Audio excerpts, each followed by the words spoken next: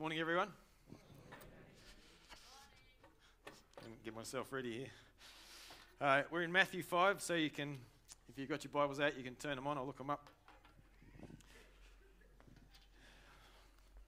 while I get arranged.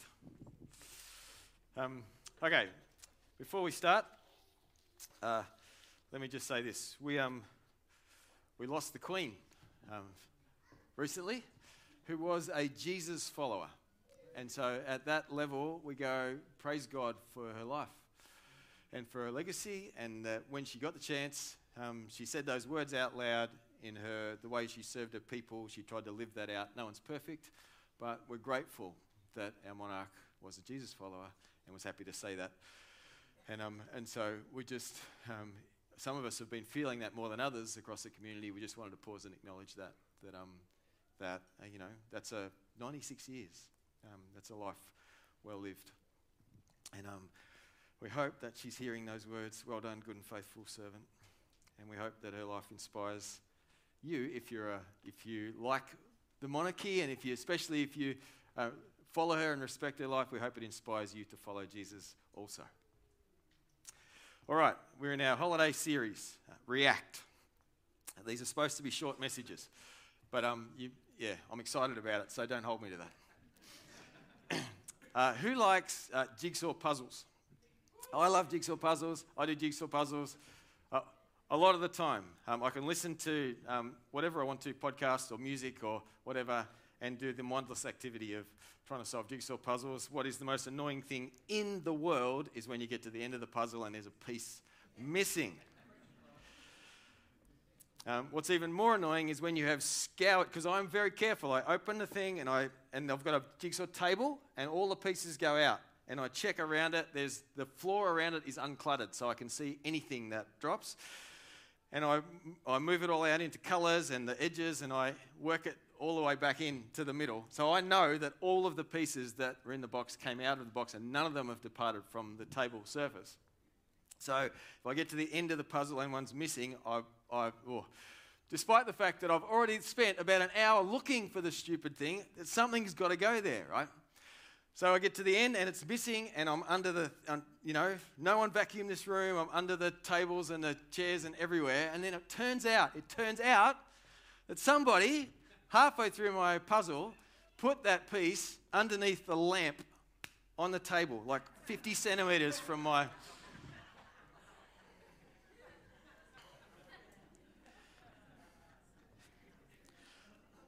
Let me just say my response to that discovery was disproportionate.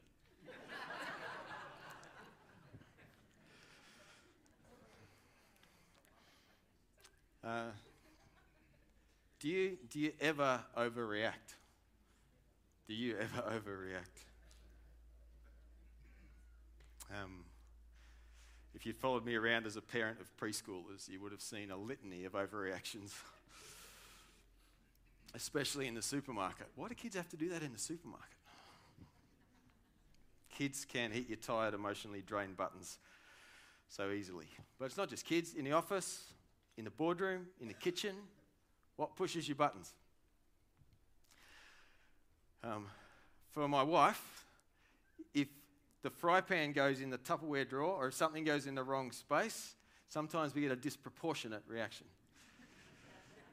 For me, if I get to my coffee machine in the morning and it's not clean, somebody's left the dirty thingo on the coffee machine.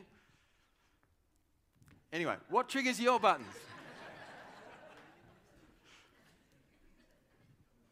When are you likely to overreact?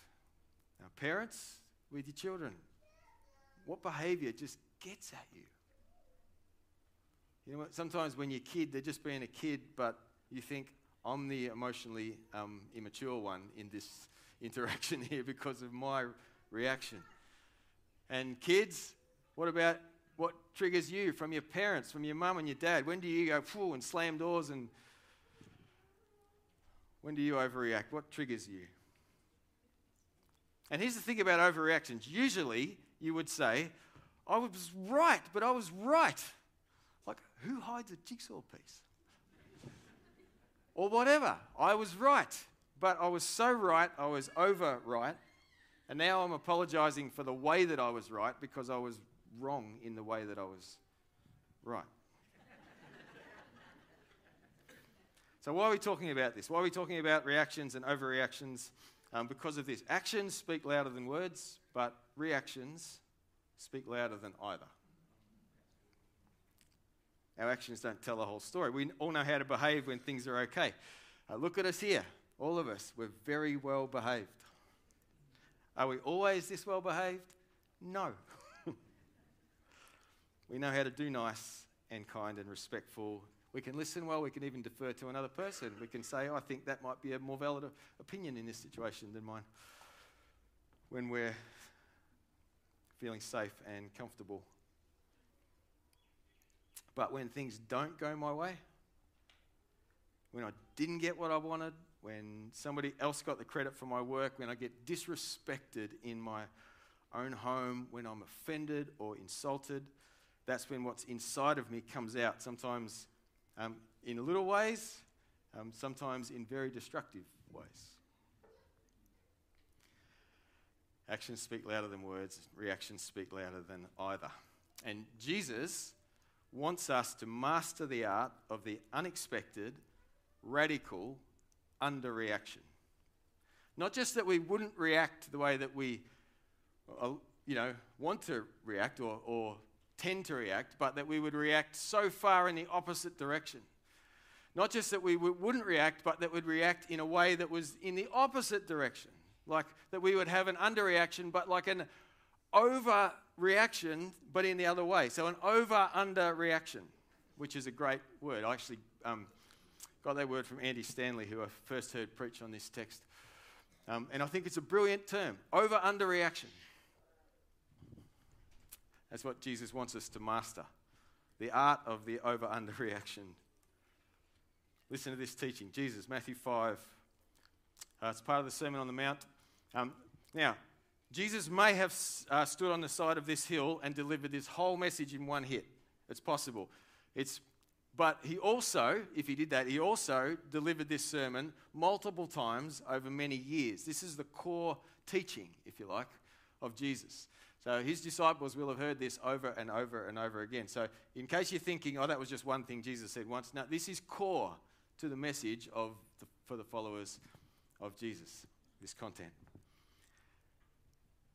This is Jesus. You have heard the law that says the punishment must match the injury.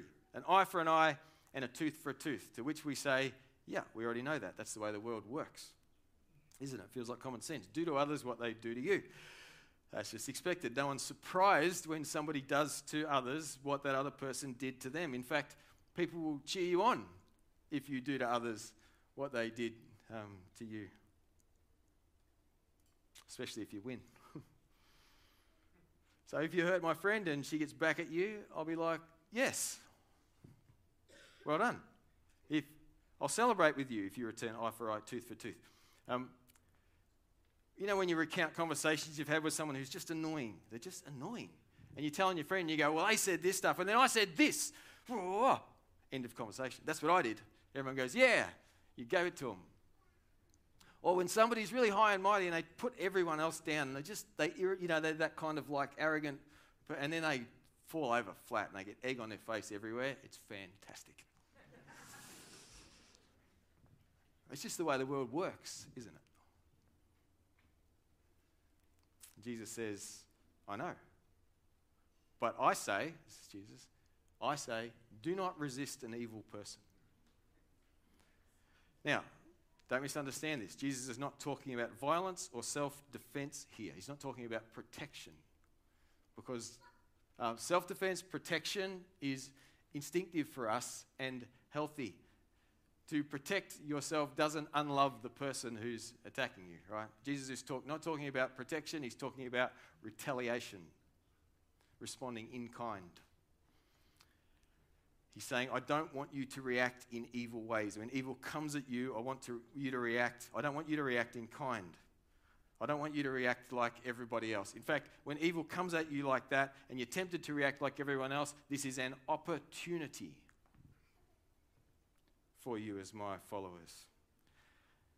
Instead, he says, don't resist an evil person. Instead, if someone slaps you on the right cheek, offer the other cheek also. This is where we get our phrase, turn the other cheek.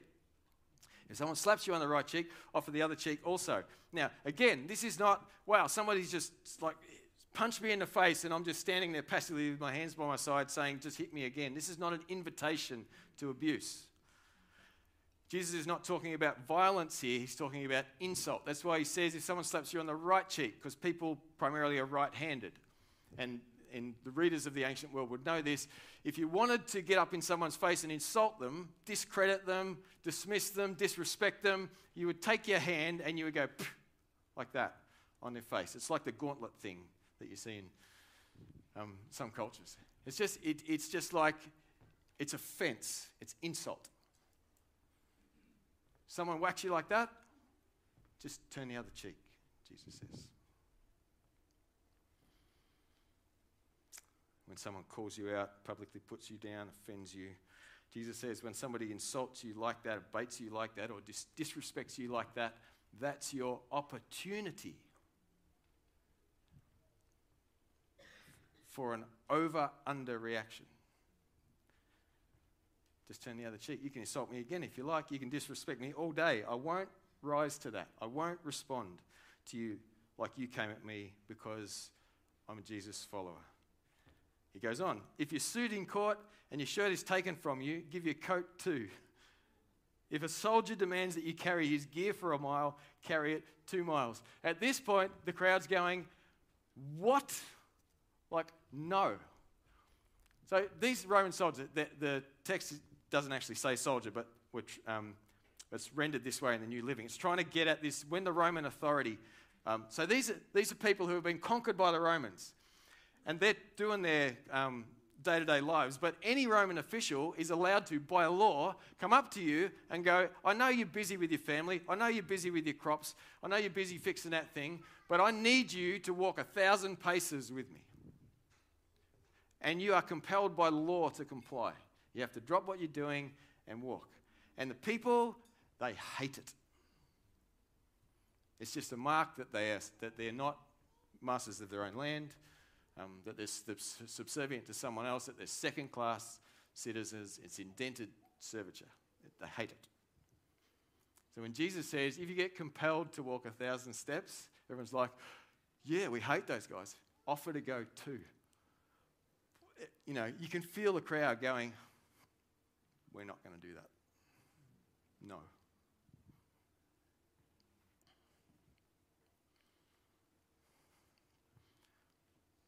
Jesus pushes harder.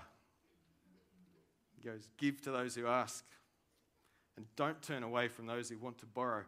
These people lived in communities, rich and poor side by side. There is a normal expected level. There's welfare and there's generosity, but it's to a level that everybody understands and expects that way. And Jesus says, I want you to go so far past it that people go, what?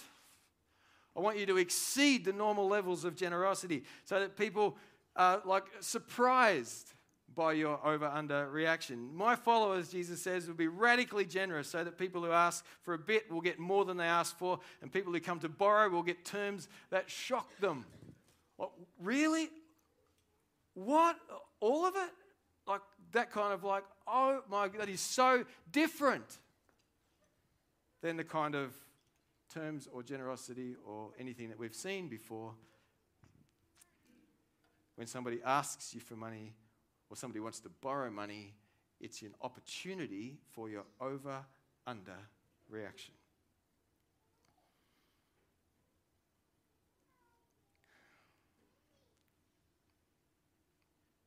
So that someone would go, I can't believe that person did that for me.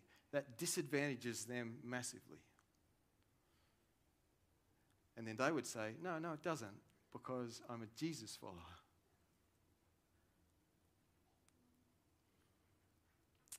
If you're not uncomfortable yet, you haven't been listening. I was squirming before I finished reading this. Jesus summarizes it like this. You've heard the law that says, love your neighbor and hate your enemy. We go, we don't need to hear that law. We just know that. You love your friends, your crew, your family, the people you work with. You like the people who are like you and who like you. And if they don't like you, you just don't like them back. That's just the way the world works, right? But I say, Jesus says, love your enemies. Pray for those who persecute you. Now, when we say enemies, I don't mean like the violent aggressor in another country. I mean the person who disrespected you, the person who dismisses you, the person who overlooks you, the person who puts you down, the person who casts you out of their social group. That person. Jesus says, I say, love them. That doesn't mean like, I want you to feel all warm and fuzzy about that person. And you like, this is like, treat them as if they're not your enemy. In your actions towards them, in your motives towards them, in what you want for them. Treat them as if they're in your crew. Love your enemies. And pray for who? Let's be honest. Most weeks, some of us don't even get through the people that we like in our prayers, right?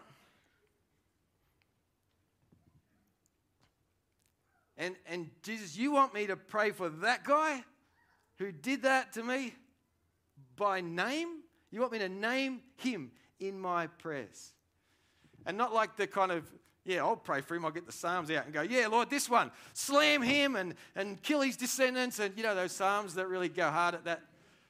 No, not those prayers. This is pray for them, love them, pray for their good, want for their good. Name that guy and want good for him, Jesus says. This is your over-under reaction.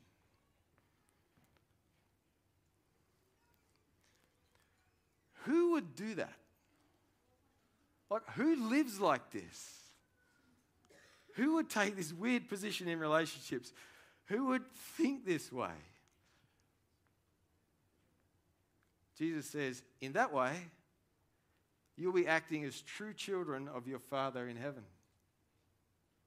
For he gives his sunlight to both the evil and the good, and he sends rain on the just and the unjust alike. Who would?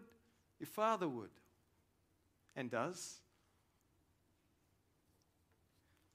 How does our Father react to our insults and our pride and our posturing and egos and defiance? By sending Jesus. So we heard this, like Ads told us this morning in communion. In love, by sending Jesus to us. He's like, they killed everyone else I send, so I'll send my son. How does Jesus react? Jesus is God revealed, right? We'd spoken about this a few weeks ago. If you want to know what God's like, look at Jesus. He is God's character and nature revealed. The things that God wants, you can see in the person of Jesus. How does Jesus react? They hated him. They hated him, so he died for them. Who lives like this? God does. You know who else lives like this? Children of God do. How will my family know what God is like? How will my colleagues catch a glimpse of what God is like? How will my neighbours and my haters and my enemies catch a glimpse of what their Father in heaven is like? They'll catch a glimpse of the Father in heaven when they see me and you. And not just in our charitable acts of service or the ways that we kind of are nice to people when things are going well, but when things don't go our way and we underreact, because that's what our Father does when things don't go his way. Actions speak louder than words. Reactions scream whose children we are.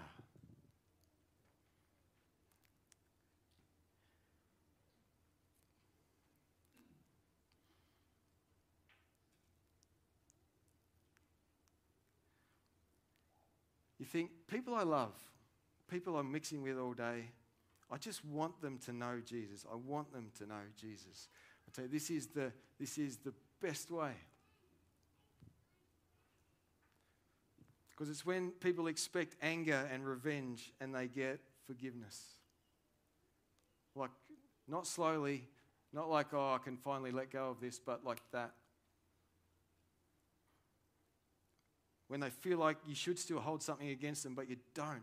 The debt is cancelled. You underreact to that insult to you. That's what your Father's like. What? They just forgave me? When they expected judgment and scorn and to be pushed aside, but they get included and accepted. Rapidly included. And they get helped. And they know that people are for them, even though all that they've done against, like, what? Or when they expected to be patronized or ignored and they get generosity. And you know that feeling where you go, what, you're giving it to me, but I treated you, and you just, like, really? Wow, that. I want the people around me to experience my Father, their Father in heaven. Jesus presses this home. If you love only those who love you, what reward is there for that? Even corrupt tax collectors do that much. If you're kind only to your friends, how are you different from everyone else? Even pagans do that. The thing is, if we react like everybody else, then we're just like everyone else. But we're not. We're children of our Father in heaven. And Jesus finishes like this. But you, if you love only those who love you, what reward's there for that? You are to be perfect, even as your Father in heaven is perfect. Perfect how? Perfect in the way I react, like my Father in heaven. It's not like, you better do that now. It's like, this is what I'm offering for you, Jesus says. That you would receive this resource from me. That you would know this relationship with the Father that I know. That you would have this capacity and this desire to over-underreact. This is what I want for you. That you could be perfect. That is your destiny, to be ultimately perfect. Not in this life, but towards that in this life, right? Where we just get more like that. Even as our Father in heaven is perfect. So, every insult, every offense, every slight, every time we're triggered or get our hackles up, it's an opportunity to underreact. So we can show people our Father in heaven. Next week and the week after, we'll unpack how this is possible and what resources are available to us in this space.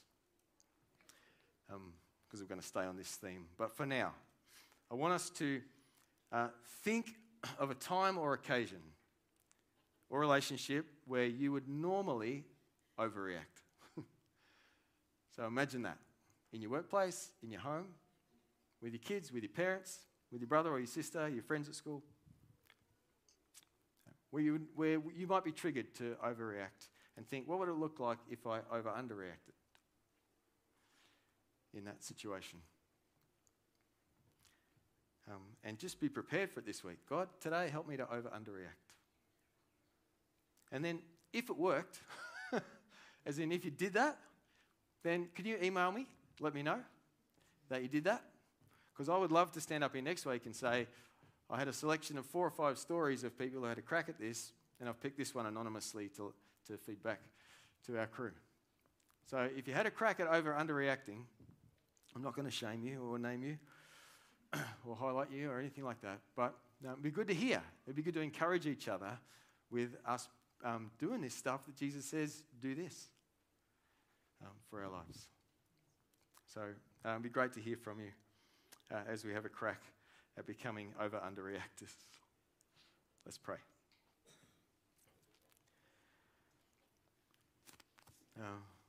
Father, this is hard. It's hard to do.